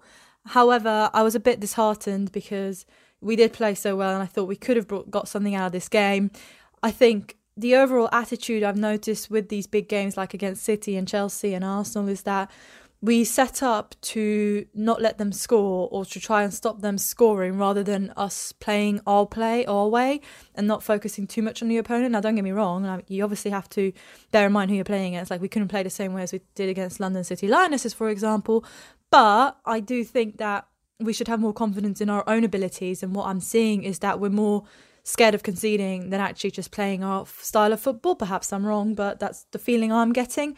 And also, I'm a bit confused about the substitutes. We made subs after the goal, but then we made a triple substitution in the 89th minute. Now, there was 6 minutes of extra time, which granted gives those players 7 minutes to play, but I mean, that's a bit late. So it's a bit of a mixed bag right now, so I'm not quite sure how I feel about it. Morgan hasn't featured, but I know everyone keeps banging on about it, but if you bear in mind, she gave birth not too long ago. I mean, the fact that she's training and in contention and stuff, and she's obviously moved to a different country and all that, so, well, different continent even, so, you know, I haven't seen her yet, but whatever's coming is hopefully will come. But yeah, just overall, I think Alana Kennedy looked really good in midfield. I was very impressed with her. She's been a solid signing, and hopefully going forward she can be that midfield strength we need. I was impressed with Percival as well. I mean, I've always rave about Ashley Neville. I think she's great, so she was solid on the wing as well. I just thought we were a bit toothless, if I'm honest. We created some things, but we just never really took them. We never really looked that threatening. I mean, sure, as I said, we had chances, but I don't know. I'm not convinced about starting Ayan for her pace. Don't get me wrong, she does have a lot of pace, but I'd much rather see Rihanna Dean starting, who is our top goal scorer from the last couple of seasons, and she's fantastic and she knows how to find the back of the net. As I said, it just feels like we're trying to counteract the other team instead of playing to our strengths. Anyway, I mean, that's just me. I am not a coach. I have full faith in Karen and Juan. They obviously know what they're doing. As a fan, I would just like to see a little bit more eagerness or, you know, emphasis on things. But then again, as I said, there's an improvement between this fixture's result and last year's fixtures where we didn't lose 3-0. And there's an immediate improvement between the last couple of weeks where we didn't crumble after conceding a goal. That being said, United also didn't really push for it. It was a pretty quiet game, if I'm honest. Apart from that one goal, I think both teams were just pretty much equaling each other out. No one really gave 100% to it.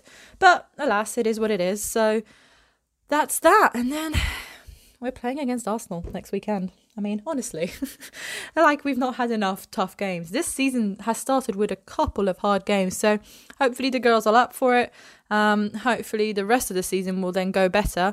We'll have Morgan as well in, and hopefully she can start banging goals, and we'll see Rihanna linking up with her. I mean, that's my hope. Something like a Rihanna and an Alex combination, similarly to what Harry and Son have got going on right now for the men's team. But who knows? Anyway, I think that'll do for a good little summary. I hope you enjoyed this, and I hope you enjoyed the rest of the show. Come on, you Spurs. Hello and welcome back to the final part of the last word on Spurs. I'm very lucky to have Kat and Martin from the Tottenham Hotspur Trust. You know, when they ever come on our show, we very rarely get just an hour from them. These shows, they always have a run, bless them. They always take the time out to come on and give us all their opinions, all, I'd say, the latest news on the football club from a Tottenham Hotspur Supporters Trust perspective, and we're absolutely delighted to have them. Just want to give a quick mention that Spurs have had plans approved to build an amphitheatre at Hotspur Way Training Complex, which will help with the first team and academy bonding. We hope it's going to continue as well. We've also seen Haringey Council have approved Spurs' planning application to increase the capacity at the Tottenham Hotspur Stadium to 62,850. That's from 62,303 to an increase of 547 seats. We can't wait to get back in there. Kat and Martin, I'd say they've given you the lowdown in terms of the return to that stadium when we hope to get back in there. Hopefully, it's not too long. But of course, COVID-19, we wait to see what's happening, permitted, if we can get back in that stadium. But let's talk about the transfer window. And I know it's a subject, guys, we don't always get the chance to talk about with you guys because we don't always spend a lot of money. We don't always make a lot of signings. But, what a summer it's been for Tottenham. Martin, to come round to you, we've had 6 new players in the side on a tight budget. And I think it's players that really fix problems across the squad, with most of them actually starting 11 upgrades. What have you made of Daniel Levy's ambition shown in this summer transfer window? I think it looks encouraging, doesn't it? First of all, it looks like the board's backing the manager. It looks like we've signed players in positions that we need them, and we've signed good players. So I kind of sound a bit hesitant because I remember when we brought all those players in after Bale, then that was good, and then the magnificent seven. Yeah, and so it looks as if it's good, but the test will come at the end of the season when we'll see how good the signings have been. It certainly looks really encouraging. I think the thing that I found a bit funny about it, I mean, it's obviously a problem for us because, we're obviously, absolutely raring to go and shout at the next meeting, why haven't you signed anyone? You get, and now the bastards have gone to sign people as well. So I don't know how we're going to keep some of the critics happy, really. And there was a bit of an element, wasn't there, of like, everyone's going, sign a striker, and then we sign one. They're going, not that one. Get another one in. You can now then, Martin, because I haven't got Skriniar over the lines. You can go in there, all guns blazing, and ask them, why after we've signed 6 players, why have we not got the centre-back? It looks good, and all you can ask is that a board backs a manager. What I think is interesting, and again, I'm sort of making a bit of a point here, but I think it's worth it, is just that there's been I'm tending to sort of put a bit of distance between myself and Twitter these days, but I've noticed a lot of the kind of the massive Levy out kind of like, sort of militancy, if you like. And I don't believe that they've always got everything right. And I don't think we as an organisation always believe they've got everything right. But that we've said that we kind of judge them on each thing. But a lot of that Levy out sentiment has now changed to Poch was rubbish. Right. And apparently that's the explanation for why we haven't won any trophies for a long time, because the last manager was rubbish. Now, again, there's a discussion to be had about what happened at the end of that managerial era, if you like, and about the relationship with the board and the relationship between him and the players. That's in the past. And what we've got now, it looks like, is, probably one of the strongest squads that we've seen in a long time. Those players, from what we've seen so far, look pretty good. Obviously, we've not seen, Vinicius play yet. I think a few people had a few doubts about Højbjerg until the United game, when he looked pretty good. Reguilon looks, he got a knock, didn't he? Although it's not supposed to be as bad as they thought in the game in the international the other day. But he certainly looks like a really, really good signing. So it looks like we've done some good work. Doherty as well. Looks like a decent signing. Doherty. It's funny, on this podcast, we've got to be very careful about our pronunciations of names, because I feel like I've had, from the 6 players we've signed, I've had the supporters from every country get in touch saying, you're pronouncing it wrong, you're doing this wrong. So we've got to be very... So, Reguilon, Vinicius, Doherty, Højbjerg, we're getting there. Irish. It's Doherty. Irish. There you go. We're going to get there. Kat, one signing, I have to ask you as a fan now, your excitement about Gareth Bale. It's Joe Hart, isn't it? It is Joe Hart. It is Joe Hart. Is he going to be the man to change our career at Tottenham? I use his shampoo all the time, mate. I'll tell you, I'm made up. Guys, the Joe Hart signing, it's funny though how that causes so much split opinion when Joe Hart signed. Listen, we could talk about Joe Hart on another show, I promise you. We've got so much to still cover in this last 20-minute segment. Kat, Gareth Bale. The scenes, oh my God. I mean, the scenes number one of him driving through at Hotspur Way. I'm going to ask you about that when he came through. And then him actually signing for the club, and how long... Was you guys involved about how long we had to wait for that announcement? Because, funny, we actually recorded the podcast that we done a day before, waiting for it to break. Then we had to wait 24 hours to release it. I mean, what was your feelings on it, Kat? We started getting media on it about 48 hours beforehand. And it was like, can you come to the stadium and record a piece at midday tomorrow about Bale signing? I was like, but Bale hasn't signed yet. And we're not going to do a piece before he's signed. Do you think we're idiots? Absolutely no way are we doing that. So I messaged one of our board directors the next one, which had been the Friday. And I went, it was Donna Cullen, who's our executive director. I said, hi, Donna. I'm just wondering if I need to pay extra attention to my hair and makeup today. That was basically my way of saying, are you signing him today? Is it over the line today? And she just came back and said, oh, you always pay attention to your hair and makeup. I was like, oh, shut up. That's not the answer that I wanted. So we were basically just stalling media. And then it got to the Saturday. I think we were all getting a bit nervous, weren't we? When it got to like Saturday at 6 o'clock or 5:55. I mean, as Spurs fans, like, listen, nothing Kat, you can never take anything for granted, right? You can never, ever take anything for granted. Of course you can't. I mean, we can shoot ourselves in more feet than we were born with. But I was literally like, I was getting a little bit concerned. And you don't want to be bugging people because people are busy. And they weren't going to tell me anyway. We're just regular fans at the end of the day. So I was actually out on an early birthday lunch, dinner that day. And it was brilliant because I was with other Spurs fans and we were all so emotional. I think we all had a little tear in our eye. And I think there's a couple of us who were there who'd lost people from the time that Gareth left before Gareth came back. And I found it quite emotional because it took me back those like 7 years and who I've been with at that time and how it affected us as Spurs fans and that whole emotional journey afterwards. And to not have the same people there to experience it with again, I personally, I found it both amazing, but also a little bit tinted as well. And I know other people did also. But that's just the great cycle of it, isn't it? That's what being a football fan's about. But genuinely, tears of joy. I thought it was absolutely amazing. And I cannot wait for him to make his debut. I literally can't wait. Before I go to mine on it, Kat, I mean, do you think he'll be as successful as he was in that first spell? What do you think we're going to see in his second spell? I don't know. I mean, he's a lot older, isn't he? He's going to be a different player now, and we're a different team. We're a different club. We're a different entity. Yeah. Do I think he can be a success? Yes. I don't know if you're comparing apples with pears by trying to compare this Bale with that Bale. But do I think he's a good signing? And do I think he'll excite the hell out of us? And do I think that he'll terrify defensive and he'll score or set up shitloads of goals? Hell yes. I'm super excited.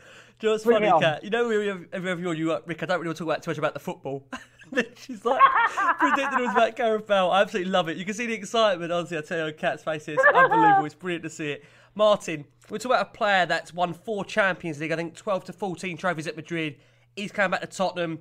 He's talking about, providing this kind of, bringing back a winning pedigree. A man that's a serial winner in himself. You look at the trophies he's done. And what I love about Gareth is he actually seems like a genuinely nice lad. And I think he's going to come back into a club where the fans adore him. I think the players will love him.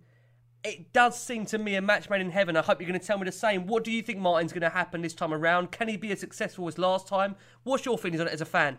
I feel like it's given the club and the fans a boost, hasn't it? Really, which you absolutely you want. I think it's right. I think the one element of doubt is that it's not going to be the same Gareth that was there before. Now that doesn't necessarily mean better or worse. It's going to be a different effect. One of my favourite moments, probably in all my time against these Spurs live, was the taxi for Michael night. When he destroyed the then European champions at White Hart Lane, and he wasn't bad in the away leg either. Incidentally, when we lost 4-3, was he? That was his arrival on the world stage. But that last season that he was with us, somebody said it the other day, I don't think that since then, maybe a few times before then with people like Cantona or whatever, but that there hasn't since then been a single player that has epitomised and shaped a Premier League season as Bale did. And again, we didn't win anything that year, but and you've had some great teams over the past few seasons, but that was an individual who just absolutely lit up the league that year as well. And I think the doubts that he had were like, is it still going to be like that? Has he still got his mojo for football? Because he was treated, I can't believe, I know it's a complex thing over at Real Madrid, but he scored one of the greatest goals in a European Cup final ever, and he scored one of the greatest goals in a Copa del Rey final ever as well. And he won loads of trophies with them, and they just didn't seem to take him to their heart. And you could see that he'd lost his interest. The kind of the famous flag, Wales, Gulf, Madrid, or whatever. And you just think, has this bloke lost his mojo? So when the rumours started, I thought, this could go either way. As well as the kind of he's a little bit older now and it's not going to be quite the same. But I think, and it might be that this is a story that's being spun, but it seems genuine that coming back to Spurs has given him his mojo back. And I think if you're a professional player in any sport, you want to be remembered for what you do in your sport. You want it's sporting success. And I think that there was a danger that if Bale had stayed at Madrid, his career would have drifted out. And it was like, he was quite good once, wasn't he? But look how it all ended up.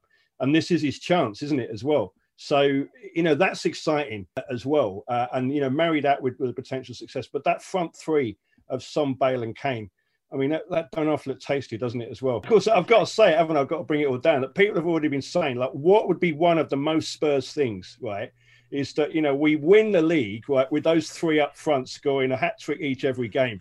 But we can't get in the bloody ground and see it. We've all said that. If we win the Europa League, I think we'd take that. Wouldn't we? I tell you what, Martin, there is no way we're putting a statement out telling people not to go to the stadium, and there's no way we're putting a statement out telling people not to pay-per-view streams. It's just not happening. Well, that's the thing, isn't it? Because that Spurs West Ham game is going to be a bit of a TV hot property now, isn't it? Though it's one of the selected games. On side, you're all right. Yeah. That potentially is his debut as well. So that would be great. Good times ahead, guys. Good times ahead. Honestly, we hope there's good and times we might ahead. see him play against some quite good teams after that as well. So it's even more exciting, isn't it? Yeah. Do you know what's funny? Whenever I suppose we get together guys like this, we're always in a period where I think Spurs are going through either some form of transition or bad period. It's the first time we're speaking where everything relatively seems on the up. And I'm always cautious to say that with Tottenham because you never know what's around the corner. I mean, it does just help with just smashed United 6-1. Of course, that massively helps the situation. But, you know, as you say, there's so much excitement to come, so much things to look forward to. And I suppose the next question I want to kind of ask you guys is in terms of, we know that you meet with the board on, I think, tell me, Kat, is it for every 3-4 months? Have I got that right, that time frame? Give us that. Yeah, so it's meant to be three times a year, really. So they won't meet with us during an active transfer window. Fair enough. So that rules that down. And then obviously over the summer, then Daniel would tend to be away or whatever. So it's difficult to get meetings in over like peak summer times normally. But yes, 3 times a year. How will that work now, guys? Martin, Kat, tell us how will that work now because of the COVID restrictions. I mean, obviously, generally you'd actually go to meet them in person. Is there any kind of, at the moment, understanding in place where it's going to be via Zoom, or how do you see things working out in terms of that relationship still carrying on during this period? Well, I think it. Well, I mean, you know, if the rule of 6 is still in operation after Boris's announcement tomorrow, then you know maybe there'll be 6 of us meeting. But I don't know. I would imagine it will be a Zoom meeting, and we do need to get that conversation in there. The transfer was closed and keep the dialogue going. But I think as well we've probably been, you know, in more regular touch. We're usually in pretty regular touch with fairly senior people at the club on a day-to-day basis anyway. We've probably been in more regular touch because of all the stuff that's been going on. And they have reached out at times as well as us kind of hassling them. So there's a little bit of a kind of what would we talk about over and above what we're talking about at the moment. But we kind of need that marker, partly in a way just to get questions in from supporters and to kind of put concerns down. And, you know, one of the things we would ask is, you know, does the club now have a strategy, you know, for you know, the playing side and whatever that it wants to elaborate a little bit, because again, going back to the signing of Bale, that's not a signing that you would have expected us to make a few years ago, because we were not really signing people over 25 or 26. It was about resale value and all the rest of it. And so there's obviously been a bit of a change. And you know, do they want to explain that as well? That would be one of the things that we would ask them. But do you want them to, Martin? Are you quite keen as a trust to have that question answered? Is that quite important to you guys to have that? Only because I asked the question because, again, if you kind of look back, I don't want to go into it too much, that obviously with Pochettino, I think it's fairly on good grounds that we know he was offered players during that period where he didn't sign anyone for 2 consecutive windows. It does feel, with Mourinho coming in, Daniel Levy wants to back his manager, show he's behind him. I mean, of course, with Tottenham, we know that some of their signings, they're branded Enoch signings as such, players that can be there for a resale and value in the future. But is it quite critical for you that you kind of get that question answered to know where things are at? A delicate balance act, isn't it? Because it's the sort of question that fans want to be asked, and they want to get some articulation of strategy from the club. I think that what maybe we're more conscious of, because we have that conversation regularly and we kind of work on that level, is that what exactly are they going to say? Right, so some questions might be fairly good, but they're not going to go, you know, actually, Pochettino was a bit of a tosser, or this player was a bit shit, actually. And you know, they're just not going to say that, are they? So it's like sometimes I know why people want us to ask questions, but it's like, I'm not quite sure what answer you're expecting to get here, because they are just going to give like the PR line, which is the professional thing to do. You know, they're not going to slag somebody off who's still trying to make their living in the game. So, but I think it's back to that thing of the balance between, you know, knowing that you're not going to get a huge amount of detail, but wanting to know that they've got some kind of strategy that they're sticking to. And the whole thing about, you know, one of the questions is, did they back Pochettino or did they not? Or was it more down to him? Are they going to back Jose? I think probably, you know, we would have to ask it, and they would say, we've made these signings in a transfer window. That's the people that manager wanted. And now, you know, we need to go on and win something. I don't know. I mean, what, Martin, beyond that? Well, what they would say is that Jay's clear and definite target. Yeah. That's what they would say. Yeah. So Jay made their job a lot easier, is what your answer will be. So, Vicky, to answer your question, this isn't our heartland. It's not what we really do as a trust. But what we do as a trust is take questions to our members and from the wider fan base And let's be honest, what matters most to most fans is what goes on the pitch. What matters most to us is how much they're charging you to get in there. If you can get there on public transport, that you're not going to be physically assaulted, being checked at the gate, that you can buy food and drink at a reasonable price, that your sight line's fine, that your steward has been kept safe in an environment. Most fans don't care about that. They just want to turn up and have a good time, be entertained on the pitch. So who you're signing, who your manager is, all that kind of stuff is so important to them. We can't massively get involved on pitch. But what we can do is ask for clarity, as Martin's alluded to, on policy and approach. And we've got outstanding questions with them when Poch departed and Mourinho was appointed as to what their strategy and approach was. And they have never answered that. So we'd like to close that off in our next meeting with them, so that fans also have a clear view as to how they see things progressing. So this is all about the ambition of the board. But then what we normally do in those board meetings is talk about longer term policy decisions. So that might be a pricing structure for the next 3 years or whatever. What's happening right now is everything is so short term and so fluid that it's really tactical. Or we think we might be getting fans back in, and then the government announces that that's all off. So everything's all over the place. So we're in touch with the board and we're in touch with departmental heads, as Martin said, on almost a daily basis anyway, because we're all having to react to a really, really fast-moving situation. So we will get a board-to-board meeting in, but it's not probably as necessary as it has been in the past, because we are in touch with them and everything's so up in the air. Do you know what I mean? No, that's absolutely fair. That makes sense. That makes sense. I think it's great. Like I say, you make that point there, Kat, that because maybe previously it hasn't been covered off with Pochettino, that you want that understanding, that direction as to where the club is heading. Fans would. No, I agree. Yeah. I agree. I think one of the things that Lee McQueen on our show always says is that you want to know what you're planning for. With the new stadium, with the training ground, we actually knew with Pochettino that period, that 4 to 5 years, we were building towards a stadium, we were building towards having the best training ground in the world. We've got that. What's next? And like I say, we know what happened at the end. Mourinho's now come in. We hope he's going to be the man to get us over that line. What we have seen is in these last 2 to 3 months that there has been a bit of a restructure around the club from a football operations perspective. We saw Trevor Birch step down as Swansea chairman to become Tottenham Hotspur's new director of football operations. Birch's appointment at Spurs has led the North London club to create a new football board led by chairman Daniel Levy. The board also consists of Rebecca Capel-Horn, who will take the newly created role of director of football administration and governance, while Steve Hitchin has been promoted to technical performance director. What are your thoughts, Martin, on the restructuring of the board, and will this drastically change how the club operates in the future? I think it does. I think that you've got to answer this in the context of that over the past few years, the club has become a much, much bigger organisation than it was before. And, English football clubs particularly have always kind of pushed out that they're bigger than they really are. But the whole operation at Spurs has got much bigger. It's a bigger business. It's a bigger sporting entity as well. We've said for a while to the board in terms of the kind of the general tactical thing and the kind of over the long-term policy stuff that Kat was talking about, that they need to show that there is a better balance between the business side of Tottenham Hotspur and the football side of Tottenham Hotspur.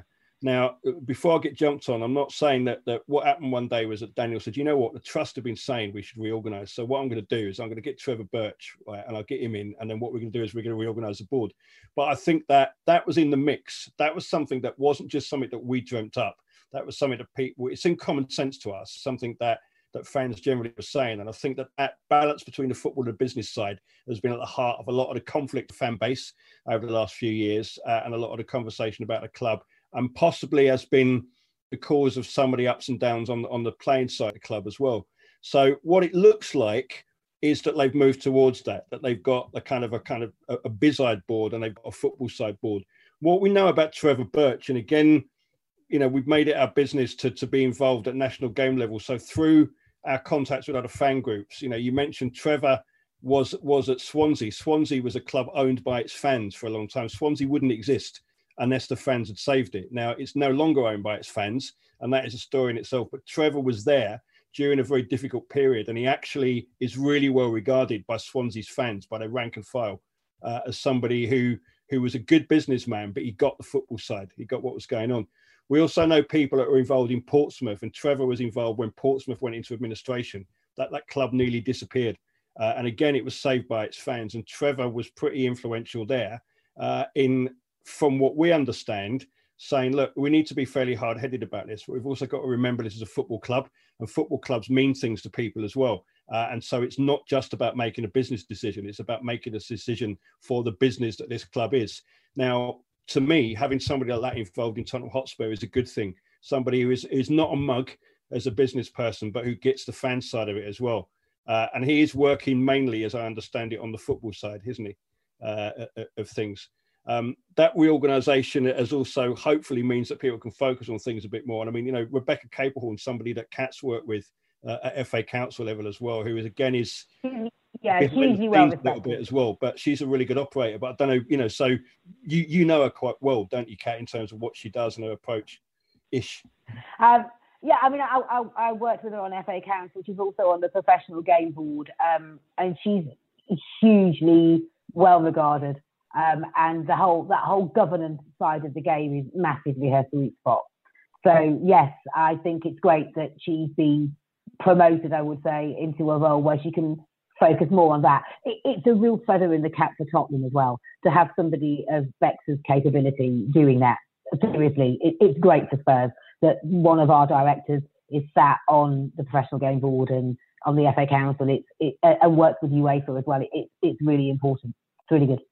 Let's discuss the start to our season. Let's also discuss this new handball rule without going into too much depth because we could stay until midnight. Let's start with you, Martin. What have you made to the start of Spurs' seasons and your thoughts on this new handball rule that we've got at the moment?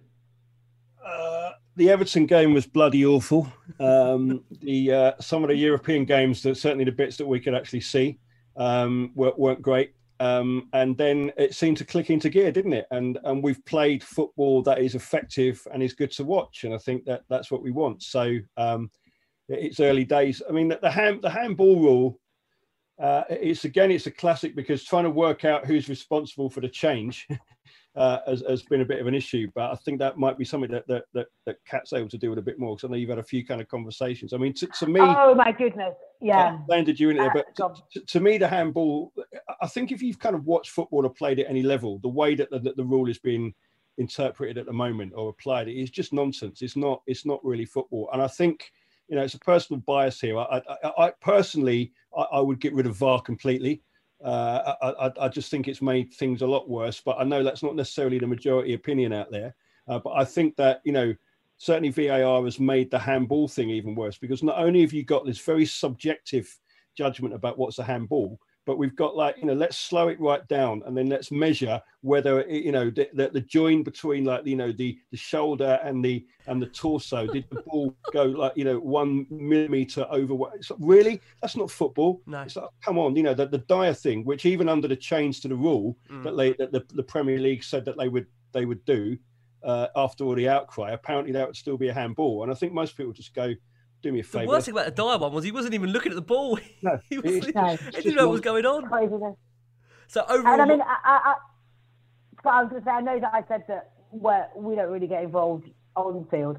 We were contacted by so many fans who were so frustrated and just really deflated, angry, and frustrated about that Newcastle decision. It was rubbish. It's not what you want to be watching. Basically, we were robbed of a couple of points that could be really important at the end of the season. And nobody wants a game to be decided like that. And nobody wants to emotionally invest themselves in a game that can be decided like that neither. So I did get in touch with our FA Council reps and asked them to speak with Greg Clark and Mark Bullingham, who are the chief exec and the chairman of the FA, to find out who had authorised this and what the hell was going on. And as a result of us being all whingy, we've got Mike Riley of PG Mole presenting to us on Tuesday night on a Zoom meeting on FSA National Council, where I suspect that we'll all be roasting him to find out what the hell is going on. So I've got a hot date with Mike Riley on Tuesday night. Can't wait for that. Can you get the 2 points back, Kat? Can we get the 2 points back? Or? I'm really going to try for you, mate. I'm going to try. And then I'm going to sit down on the list of trusted. We don't know who to ask because what we were told it's a FIFA decision, right? And it's the IFAB, and the IFAB is FIFA, the 4 home associations, and the Professional Game Officials Board as well. So it's all down to them, and nothing can change unless they do it, and it won't be able to change this season. But then apparently the Premier League can decide that the interpretation of the rule can be slightly changed for when we restart again as well. So as ever, when you ask anyone in football, are you responsible? They always go, no, it's that lot over there. That's crazy. That's the problem that we've got, you know. Crazy. But I tell you, look, as long I would be more angry if a dodgy handball decision had cost us something in like a major cup final. Yeah. That's what well, let's see. It could cost us the league, Martin. The way if we look at who knows, January, February time. Let's see where we're up there. Can I just wonder, before I move it on, how important could that Ndombele turn become for Spurs against Southampton that led to that revival there? I mean, there's just so much excitement right now, isn't there? I suppose you're feeling that as well, right? Yeah, of course, absolutely. I mean, I think I'm probably not alone. At the end of last season, so Project Restart, I found it an almost out-of-body experience. It was really surreal. You know, I'm somebody that goes to, 50 games a season. However many we're playing, I'll probably miss 5 games out of the whole season. And just being at home, watching it on your own, it just felt totally surreal, as I said. And the start of this season kind of picked up where that left off. And obviously we didn't have the best of starts, did we? And I don't have Bluetooth Sport neither. So I borrow one of my friend's codes and watch it on my laptop. So I think the Southampton game was a BT Sport game. So I'm also sat at my kitchen table having a bit of lunch, just watching it as you do. So let's just see. The Bale signing really helped. The transfer window obviously really helped. The performances have turned around and really helped. I mean, the Chelsea penalty shootout was incredible as well, wasn't it? Amazing, wasn't it? Oh, wasn't it amazing? Just amazing. And then, like you said, the United game, just brilliant. And now I'm totally buzzing for it. Now I feel really engaged again, even though I've not been to a match since I was in Leipzig in March, which is totally ridiculous. But yeah, so whatever is happening, we need more of it, please. Just not at £14.95 every time we want to watch it. Tell me, both of you, Lo, was there at what moment of the 6 during the United game did you shout, "Have that for Pedro Mendes, you mank"? When I saw United fans, though, the funny thing about that is when I even saw United fans moaning about Lamella, I think, my God, we could go back. Gomez, you said Pedro Mendes, we've been there. My God, how many decisions? I think even penalties at White Hart Lane that have been given against us in the past. There's so been many. A lot of it. I mean, look, I didn't like what Lamella did at all, and I know there's all the intelligent whatever, but I don't like to see that. So let's just get that out there. But it's a little bit rich, some of the stuff that we've had up there. See, mine, I didn't like it. I absolutely fucking loved it. I really did. I think that's what this whole Good Guys live from Mourinho and that Amazon doc, that really came to light. Right, we're going to finish on the last 2 things here. Number 1, Jason McGovern, he wanted me to make this point. He ran a poll last week which received over 13,000 votes with 33% wanting a title challenge and a trophy, 50% wanting a top 4 and a trophy, and just 7% would settle for a return to the top 4, and 10% of that in mind set as long as it's a trophy of some form of success. So, guys, question I want to ask you, let's start with you, Kat. What constitutes success for Tottenham Hotspur this season for you as a fan? Well, I'm going to be really boring, and I've got a little wish list of what would constitute success for me as a fan in general. So you've got to bear with me when I do my little list. So number 1 is getting all our fans back into the stadium before the season's over. Number 2 is keeping everyone safe. Number 3, not being fleeced to watch us on telly. Number 4, actually being included and acknowledged as key stakeholders and part of the conversation for the Premier League. A decent ticketing pricing policy when fans are allowed back in, so they're not paying £65, for a seat.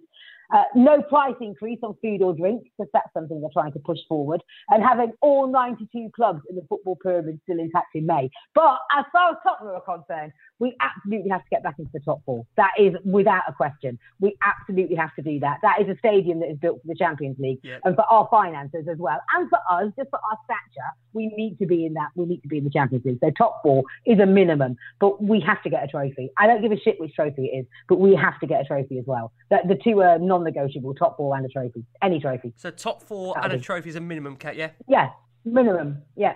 Okay. Martin, what's your thoughts on that? What constitutes success for you for Tottenham Hotspur this season under Jose Mourinho? Well, I'll stick to the football side, but obviously agreeing with all the rest of it. But look, Mourinho was brought in to win trophies. If we don't win a trophy, it's been a failure, and that's the. I would not normally say that, but that's the bar that's been set. Of course, we need to get back into the top 4 because the money and all the rest of it, and blah, blah, blah, and we need to be on that stage, you know, or wherever. But it's win a trophy now. That is the only thing. He's been brought in as somebody that's the sell. Mourinho's been brought in to win trophies at Spurs, right? End of sentence. That's it. That's what constitutes success or failure. So it'll be very clear at the end of the season. Okay, interesting. I mean, I agree with you guys. He's in his first full season at Tottenham now. In terms of he's going to complete his first full season. I think, like I say, you look at his record, what he's won. You know, wherever he's been, he's won. It has to happen at Tottenham, doesn't it? It simply has to happen. We've got a great chance this season. There's so many opportunities. God, it's so exciting. But we're going to finally end this on the point that, Kat, finally, if supporters want to join the trust, and you mentioned this at the very start of the show. Yeah. Now, Jason McGovern is already a member. I'm becoming a member. Where and how can fans do this? It's really important, like I say, we highlight again the importance of becoming a member of the trust. Where can they do that again, Kat? So you can open your browser now, Ricky, and you can type in www.THSTofficial.com, and you'll see the tabs across the top, and you'll see one that says membership. So you need to navigate your mouse to the tab that says membership, click on that, and then click on, preferably full adult member, which will cost you £10 a year. We'd also have you as an associate. We're not picky. That's a completely free membership. But it then means that you can't stand for election to the board, or you can't vote in elections. So you need to be a paying member in order to have those voting rights. And clearly, you don't have enough to do, Ricky. So I'm expecting you to be standing for election to the board in February. We have those elections Jason can get involved. He's already a member. He's retired now, Kat, so we'll definitely push him to that. Candidate, then I will be banging down your door and you won't be getting that cake. So that's basically how people join us. It's really simple. It's like a couple of clicks and we'd love to have you. Thank you. Bless you. You're fantastic. Guys, it's always a pleasure. It's always a pleasure having you. Listen, we can't wait to actually get back to having to meet you in person, because like I say, the whole virtual thing for us, whilst we love being able to connect like this, it's not the same whilst we do it in person with you guys. Can I just say a massive thank you on behalf of the Last Word on Spurs for all the wonderful work you guys do. And like I say, we will highlight as much as we can. You got to tell us anything you want us to highlight out there. We will always push that for you. We know exactly the amount of work you are doing, like I say, daily, weekly, monthly, yearly, you know, to really help fans, not just in the UK, in the country, across the world, being connected more with Tottenham. So on behalf of all of us, just a massive, massive thank you, and keep up the wonderful work you guys do. And I think that's got to be highlighted. The work that Kat and Martin do, I have to put this out there. You know, it's voluntary, it's not paid, it's out of the goodness of their own heart because they love the club, they love helping people. And again, guys, it's a massive, massive thank you on behalf of all of us. Oh, thank you. That's so sweet. Thank you for having us on and giving us the platform. We appreciate it. Thank you. Our pleasure. Well, there you go, guys. Happy birthday. Thank you. Listen, the wonderful Kat and Martin there from the Tottenham Hotspur Trust. As the guys say happy birthday, we are coming to you very, very soon with a very special show. I can't believe we've got this man, but you're going to find him out very, very soon. Listen, enjoy the start to your week. The wonderful Kat and Martin from the Tottenham Hotspur Trust. And as always, come on, you Spurs. Sports Social Podcast Network. Okay, round two. Name something that's not boring. A laundry? Ooh, a book club. Computer solitaire, huh? Ah, sorry, we were looking for Chumba Casino. That's right, ChumbaCasino.com has over 100 casino-style games. Join today and play for free for your chance to redeem some serious prizes. ChumbaCasino.com. No purchase necessary. Void where prohibited by law. 18+ terms and conditions apply. See website for details.